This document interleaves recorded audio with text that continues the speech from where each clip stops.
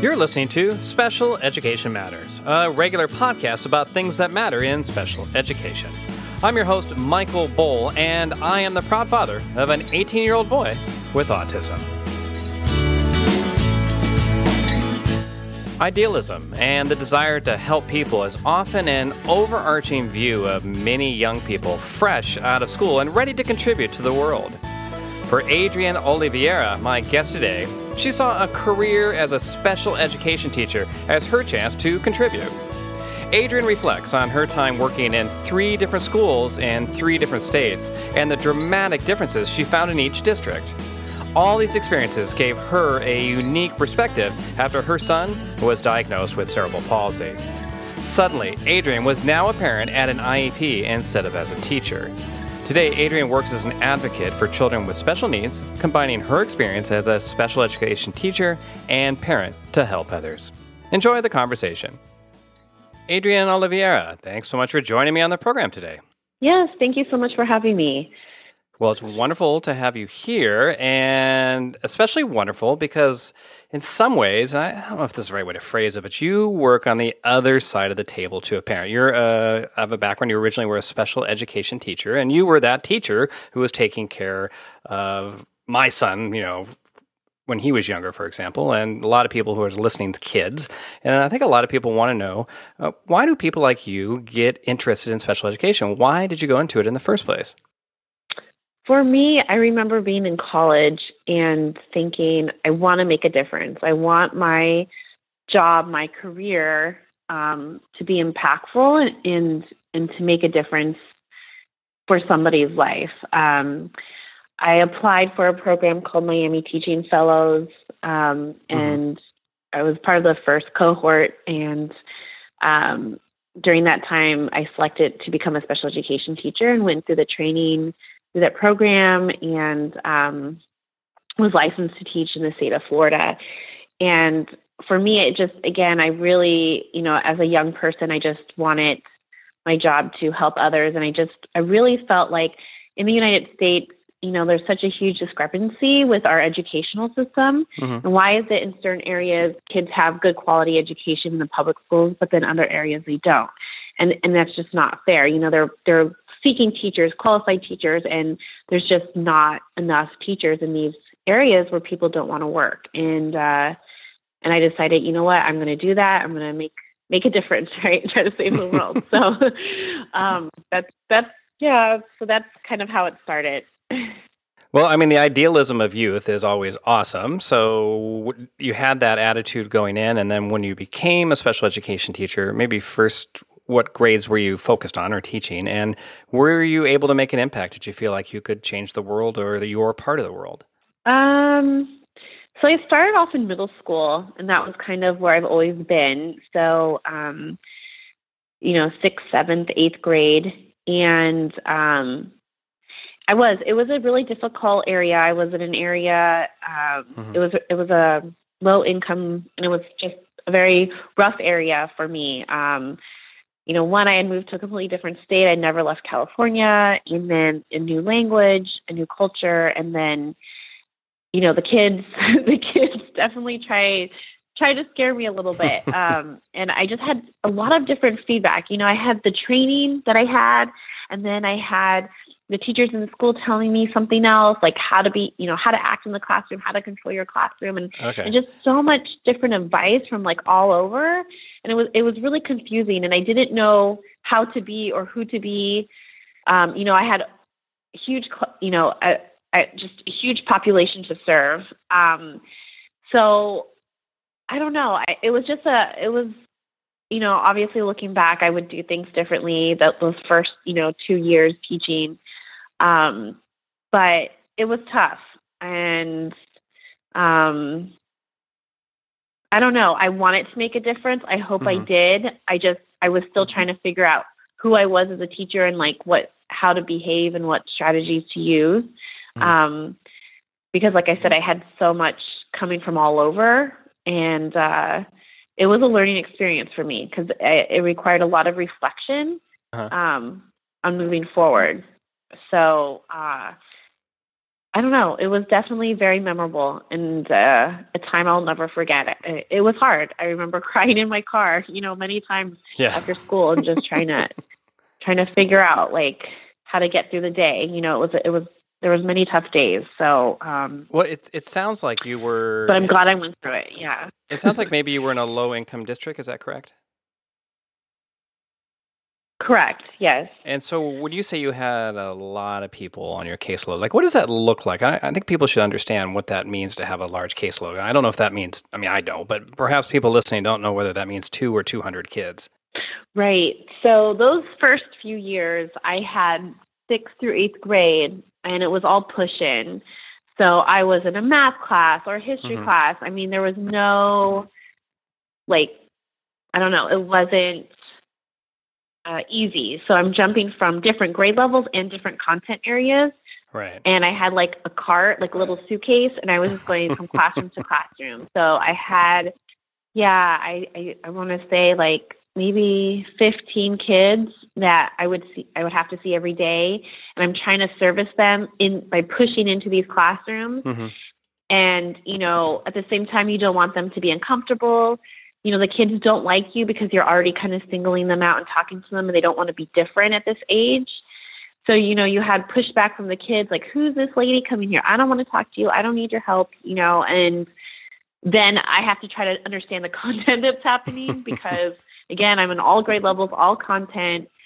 I don't know. It's tough. And then we had two at that school, we had 2 leads. So they actually ran the IEP meetings for us. So at that time, I would write the goals for the kids and submit it to them, and they did the rest of the paperwork, which that in itself is very time-consuming. But they just wanted me to go in and make sure that the hours were served for the children.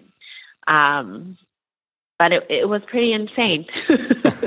So it sounds like a situation where you have somebody who's smart, idealistic, but doesn't necessarily get the support that would be needed to have a realistically positive or best outcome possible for these kids. And this is something that parents sometimes, I think, have to understand, that the teacher there wants to help. And, teachers go into teaching for the reasons that you talk about, but the system isn't always designed to make it easy or possible sometimes. Correct. And then you also have pushback from the teachers. You have veteran teachers, and they're told, hey, you need to make space for this new teacher. She comes in these periods. And many of them were like, I don't want you in my classroom. I don't want you to do this. I don't want you to do that. And so then you're trying to balance that relationship with these teachers, right? So it's definitely challenging. Well, that's one way to put it. But I'm glad you brought that up, because you are managing relationships between two different groups, disparate groups, and some you'll know which teachers like to have you there and which ones are going to give you a grief, right? Just like with the kids, I guess. Correct. All right, so maybe exactly. You brought up the IEP, so maybe we could talk a little bit about that. So, if I'm a parent and I'm new to the IEP, there's a lot of people that, the OT is going to write some goals, the speech therapist, the teacher, et cetera. How much influence do you have on that IEP? And when you see an IEP, how realistic is it that you're actually going to be able to fulfill those goals?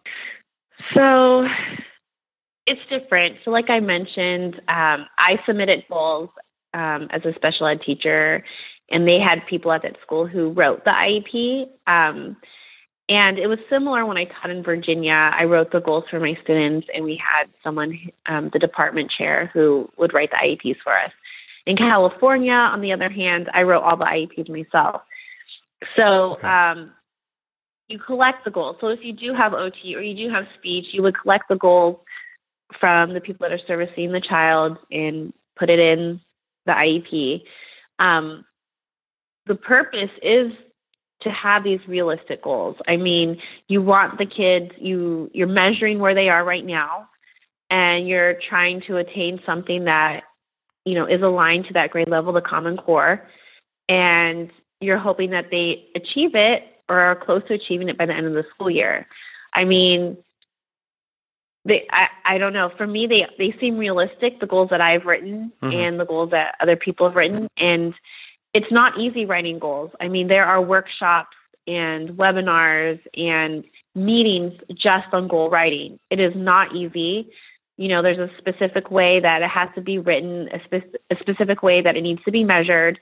And it's kind of like you have to do it for a while to get used to the way that a goal needs to be written, a measurable goal. So, I don't know. So my goal as a teacher was to make sure that it was attainable, and we definitely try our best that we are, working on those goals daily and weekly. And that's through the help with the gen ed teacher. I mean, it's everybody's support to make that happen. It's not like one person. So it's like checking in with the teacher. Okay, is the student doing X, Y, and Z? This is on their goal. Okay, we're doing it through writing a report or reading a novel or whatever. And maybe in resource, if, you have resource in California or other states, okay, let's read books that are on that level that the child can read and trying to reach that goal. So it's a process. So you've worked in, from what I'm hearing, at least 3 different districts: Florida, Virginia, which we talked before the show. You turned out to go or to work at the school that I went to middle school at for a year, which is pretty funny. And then California. And you had mentioned that you thought the Fairfax County in Virginia probably had the best program that you had seen. And so maybe then you could describe, what does a best or good program look like from a special education teacher's point of view? So when I taught in Fairfax County, we weren't, I guess I don't want to say money was no issue, but they used, however they managed their funding into the schools. We were not short-staffed. We had plenty of staff, which I think is number one to make it successful for the teachers and the kids. For them at the time, we had the No Child Left Behind Act, and the teachers needed to be highly qualified. And in that, each special education teacher was qualified in a content area. So you had a special education teacher that's qualified in history, and they only taught, 6th grade history. Okay. You had a 7th, 8th grade. Unlike Florida, where you were doing math, science, history, you were doing it all in Florida. Okay, I see. I'm seeing the benefit already. Classroom. Right, exactly. You're not being pushed in. You're not running around on a mobile cart, trying to get to all these kids. Each teacher has their own classroom, their own desk, their own same content area. Sometimes a teacher might teach 2 content areas like I did. I taught math, but then I would teach like a basic skills class or something, organization and things like that. But you taught that same content through the school day. So you're not, you're not stressing, oh no, I have the 7th grade, then a 6th grade, then an 8th grade, math, English, history. It's the same thing. You're qualified in that content area.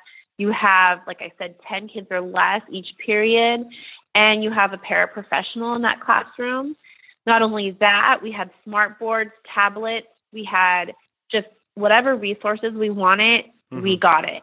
And this is a public school system. Okay. Books, it was just so quick. I requested something and it came in. And like I said, I don't know how they manage their funding and how they use their money, but it was just a smooth sailing. I had maybe 8 to 9 kids on my caseload. We had a department chair, and like I said, I submitted the goals for that content area to the department chair, and she would run the meetings. I would be present in the meetings, but she would run the meetings. You weren't stressed. You weren't like crammed with, when I was in California, I would have maybe 15 to 16 kids on a caseload to 20. So going from 9 kids to 20, you can see now I'm working through my prep. I'm working after school. I'm just trying to push through to get what I need done through the day, where, you have time to prep and grade and create content for the kids. And it's just, you're not stressed as a teacher. You can go into work and it's just, I don't say peaceful for you. Then it's fun and rewarding, right? Like you can actually enjoy the job. The burnout must be high in those districts. Right. Then. I imagine the burnout in Florida is so different. You have exactly. So yeah, there was no burnout. You had teachers there who had been there for years. 20, 30 years, because like you said, it's enjoyable. It's not stress. There's no burnout. They provided what you needed to do your job. It's enjoyable. So it was definitely a different experience coming from Florida. I remember the first day I almost cried of happiness because I couldn't believe how much stuff they gave me. I mean, I was using in Florida, there was only one computer lab for the entire school. And it was like the old school computers. And then, I was writing my notes on the overhead and I had chalk. And then I go into Fairfax County and they're like, here's a smartboard. You don't know how to use a smartboard. Here's don't you have any chalk? Yeah. Here's all of this stuff. Right. I'm like, chalk? It was just so shocking. I couldn't. And then here we go. This is why I went to teaching. Like, these are both public schools. And, again, the discrepancy is just so huge. Sure. I don't know. Well, like one of the takeaways I think I noticed from our conversation just personally is that, like, for us, our son who has autism went to school in Cherry Creek School District. It's in Colorado, near Denver, Colorado. And they had a lot of funding, sounds like similar to Fairfax County. And when you would meet with the teachers, they kind of seemed to like the job. So it seems like if you can and you have that ability to put yourself in a district where you probably is a well-funded district, and then if you meet some of the teachers and they seem to be into it, then that's probably a good sign. Right. Now, do you mind if I thought we'd take a little bit of a turn here? So, you were a special education teacher, and then you decided to have a family, and then your son Nathan was diagnosed with CP, cerebral palsy, and suddenly that puts you in a different position. Now you're suddenly the parent going in and having that IEP meeting. So I know for my wife and I, we were teachers, not special education teachers, at least not at the time. And so we felt like we had some skills going in. But what was it like for you to suddenly be on the parent side? I know we talked earlier, but, for me, I was in shock. Like I mentioned, I just, that my son has an IEP, I was like, what? All my knowledge went out the door. I'm like, what does this mean? What do I do? Where do I go? And just trying to focus. Okay. And just calming myself. And like I said, it took a couple of months for me to just calm down a little bit. And then, okay, let's start from the beginning. And I actually reached out to some of my coworkers, colleagues, and, explained my situation. And they really helped and guided me and just offered some support and encouraging words, which I just really needed because it's, you want the best for your child. And when you see that, there might be a challenge, it's just, it just is heartbreaking. And so from that, just, getting the therapy and meeting with the doctors and just wanting the best. And so when we transitioned in the state of California, we were in CCS and regional center. So transitioning from that into the preschools, being prepared. And I'm so grateful I had many knowledgeable colleagues and friends who supported me in the process. But sitting there in the IEP meeting, and then everyone's looking at me, the parent comes in, versus when, you're looking at the parent and okay, here we go, another meeting. But sorry, I'm a little emotional. But no, that's okay. We all cry through these things. I've done it a number of times. Yeah. So I think for me, I knew what I wanted. I knew what needed to be done to make sure, that he received the best education. And the thing that was shocking for me was that the district had lied to me about the IEP and that, he just automatically could not receive one because he was already getting services through another public agency. And I was just, from that minute, I just turned and I was like, what is going on? Why are they lying to me? This is what I'm thinking in my head during the meeting.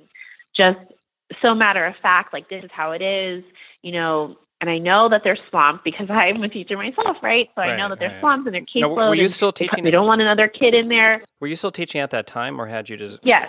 Oh, so you were okay. So you were in another district. You're like, wait a minute, I know what's going on. Yes, I was right. Okay. Got it. So that's what kind of just triggered this for me, was that I was very livid and angry that they were lying to me and didn't want to, test my child, and I ended up having to write a letter to director of special education. Like, this is my official notice that I want my son tested, please, for special education, because they were denying it already, without even, anything. So I was like, you know what, if I were not in the field and I was just a parent coming in, and they tell me this, I would think, okay, this is how it is. Like, the door's closed, he doesn't qualify. They said no, but that's not the truth. They were lying. And so from that point, I decided, I also want to do something to help parents, because this isn't right.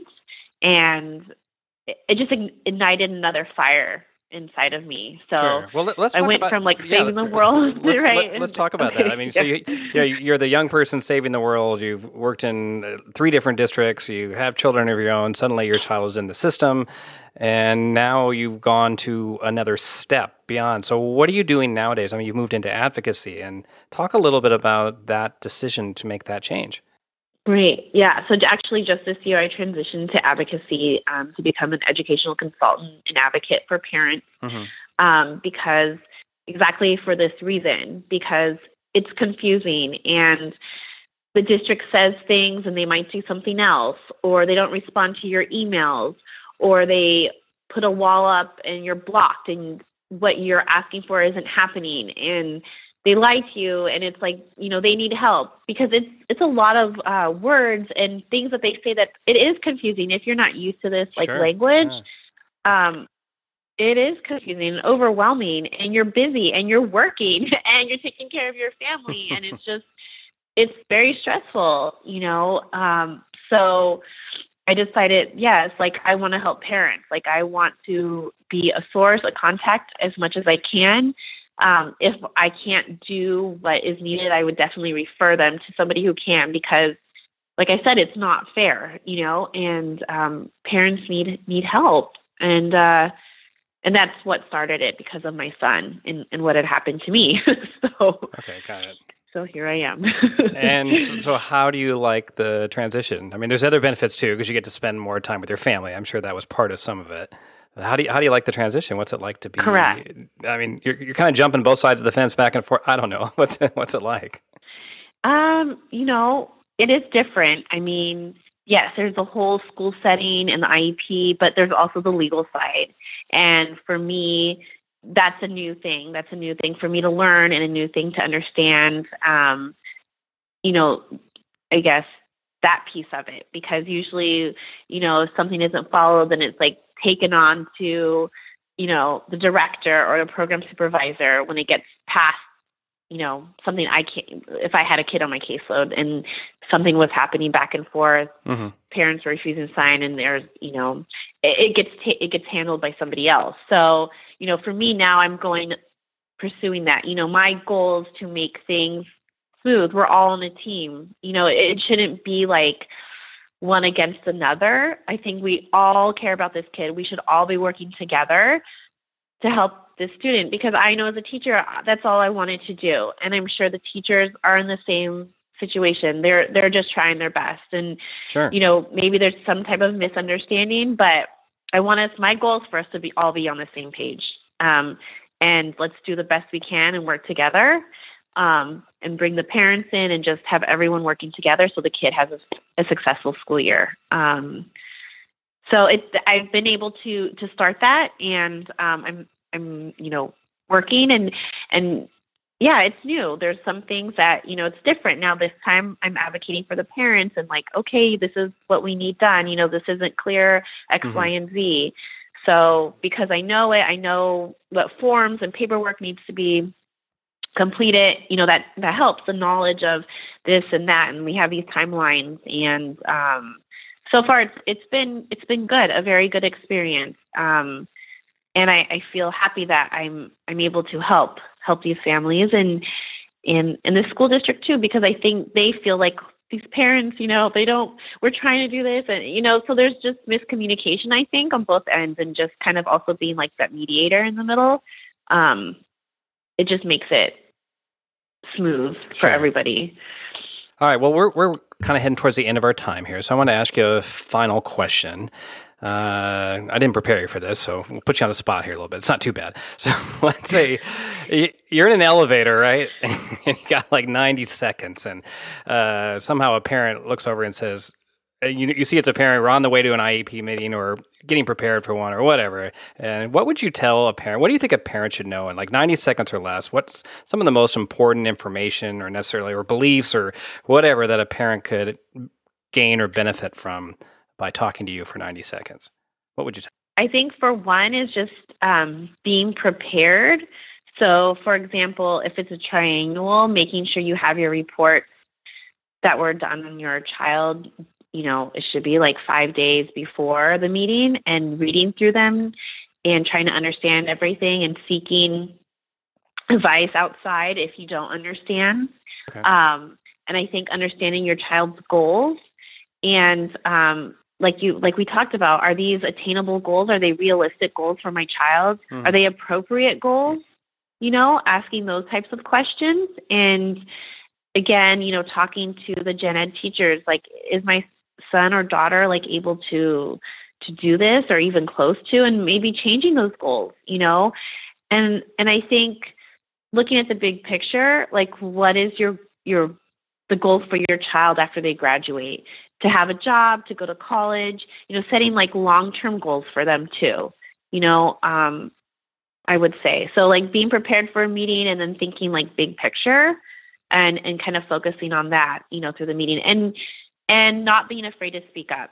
Many times I'm in meetings with the parents and they're quiet, or they, don't be afraid to speak up and don't feel like you have to sign. You don't have to sign anything if you're unsure. So I would say that's it. Okay. Well, Adrienne, thank you so much for coming on today and sharing your story. Yeah. Thank you so much for having me. Thanks for listening to another edition of Special Education Matters. For more information, including show notes, head to our website, csnlg.com/listen. And if you like what you hear, please consider giving us a review on iTunes. Those reviews bring us lots of happiness. I'm your host, Michael Bull, and we will talk again soon.